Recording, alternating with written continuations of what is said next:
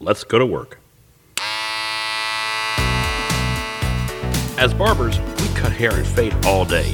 This podcast goes beyond the barber's chair and is about the rest of our story, positioning ourselves for success, avoiding costly mistakes, and continuing to grow and thrive as barbers for years to come.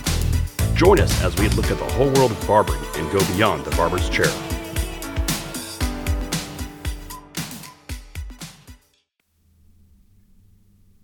People who know me know that I place a very high value on massage therapy. And recently when I started cutting in the Brookhaven area as opposed to the Kalen Park area, I'm trying to find another massage therapist to go to who I can actually go to and actually get the kind of work done on my body that I need to get done. But trying to find a massage therapist can be pretty tricky. I mean, let's face it, we Google massage therapist and all sorts of things come up, and we don't really know which ones to really go to we don't really know which ones to go to who actually do what it is we want to get done. And quite honestly, there's a lot of folks out there who do things which we don't want to get done. When I spoke with Ian Williams with Full Compass Massage, we had a chance to talk about that. What does someone expect getting into massage therapy? What we can expect? You try to find the right massage therapist. And by the way, spoiler alert, it takes some shopping around sometimes. You got to talk to a few folks before you find the right person sometimes. And the other part is what to expect when you're getting started. If we're looking for just a trip to La La Land and that's all we're looking for, just to relax, that's not necessarily doing us very much on the therapeutic side and helping us to stay in the barbering profession for a long time. I'm not saying that's not something you should be looking for. I mean, if you want to be able to relax like a day spa type situation, then yeah, by all means go for it. But if you're going for therapeutic, you want to make sure that's what you're finding as well. Anyway, I'm going to stop rambling and I'm going to go straight to the interview. Back when I was in Washington, my best friend, he was a martial artist. He and I had started taking classes together, and he stuck through it. I mean, he's got like a million black belts or whatever. It's just amazing the kind of stuff he knows how to do. Yeah. But he was talking. We were visiting a friend of his in McMinnville, Oregon, and we were talking about selecting the next dojo, a place where you go to study. And the guy says, there's a lot of good teachers out there, but what you got to look for is their philosophy, how they act, and the things they do. When they talk, if they sound like a fortune cookie, don't study with them. You go find another school. They're all into the fluff and the smoke as opposed to the actual substance. Right. So I don't know what the massage equivalent would be. Like if you hear someone who sounds like they belong on the spa channel, I don't know. I mean, you're not far off. Yeah. You want to be credible. I mean, we're talking about therapeutic. We're not talking about, Dr. Feelgood. We're talking about therapeutic. We're going to go and fix things and work on stuff. Yes. Which is the massage therapist you're looking for that?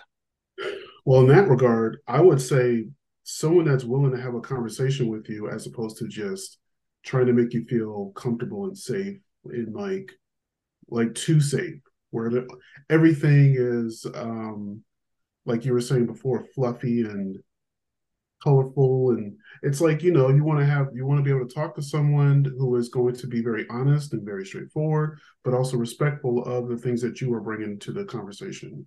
If you come in and you talk about, I just want neck work and because I'm having headaches and stuff like that, like cool.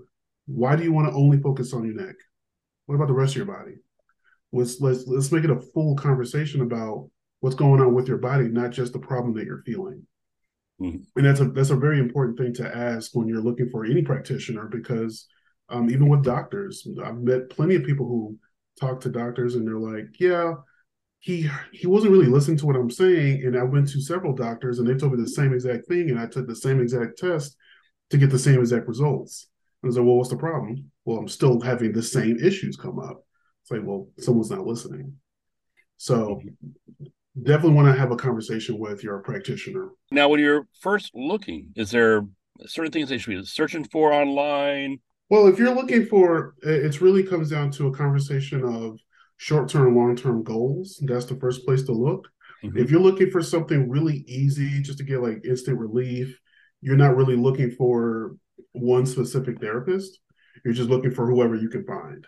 If you're looking for something like, hey, I do have this tension, or I do have questions about what I could do for myself and in my profession, what are things I can do long term for the longevity of it so I can have a full career? And it's like, awesome, let's talk about that. Because then when you're looking for that type of therapist, they're going to show up and they're going to make sure that they're giving you tools that are going to help you do the thing that you want to do, longevity. Hmm. So one of the big things with us, we look for client comprehension, not client compliance. So we want you to understand what we're offering, the education we're providing. We don't want you to just do it and then feel guilty because you didn't, because that's not how we work. Right. It's about you and it's for you. Well, say someone in North Carolina, they're not going to be able to come and see you. They're in North Carolina. They're looking for someone. What should they be looking for? What should they be, I guess, typing into Google so they find the right kind of therapist?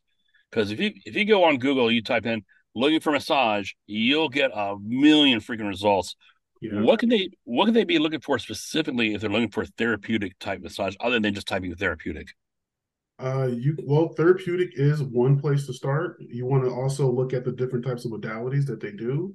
If you only see Swedish or deep, or if you just see like literally just one or two different types, you're not going to see a whole lot of result there. That's number one is to look at the modalities, look how many they know, see what type caters to the issues that you're coming in for, and if there's something there you've never seen before, then it's a conversation opener. Like you could reach out to them. I don't know what PNF is. Like, can you give me more definition on what that looks like from your perception, and et cetera, et cetera.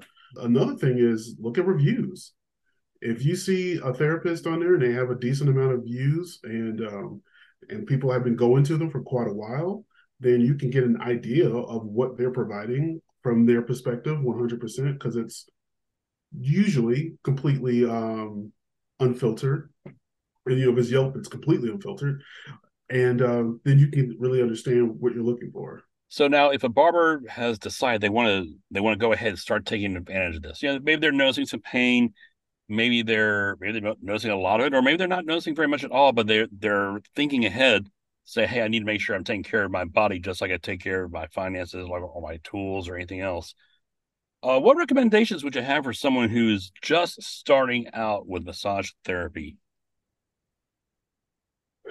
I say treat it in the sense of a car.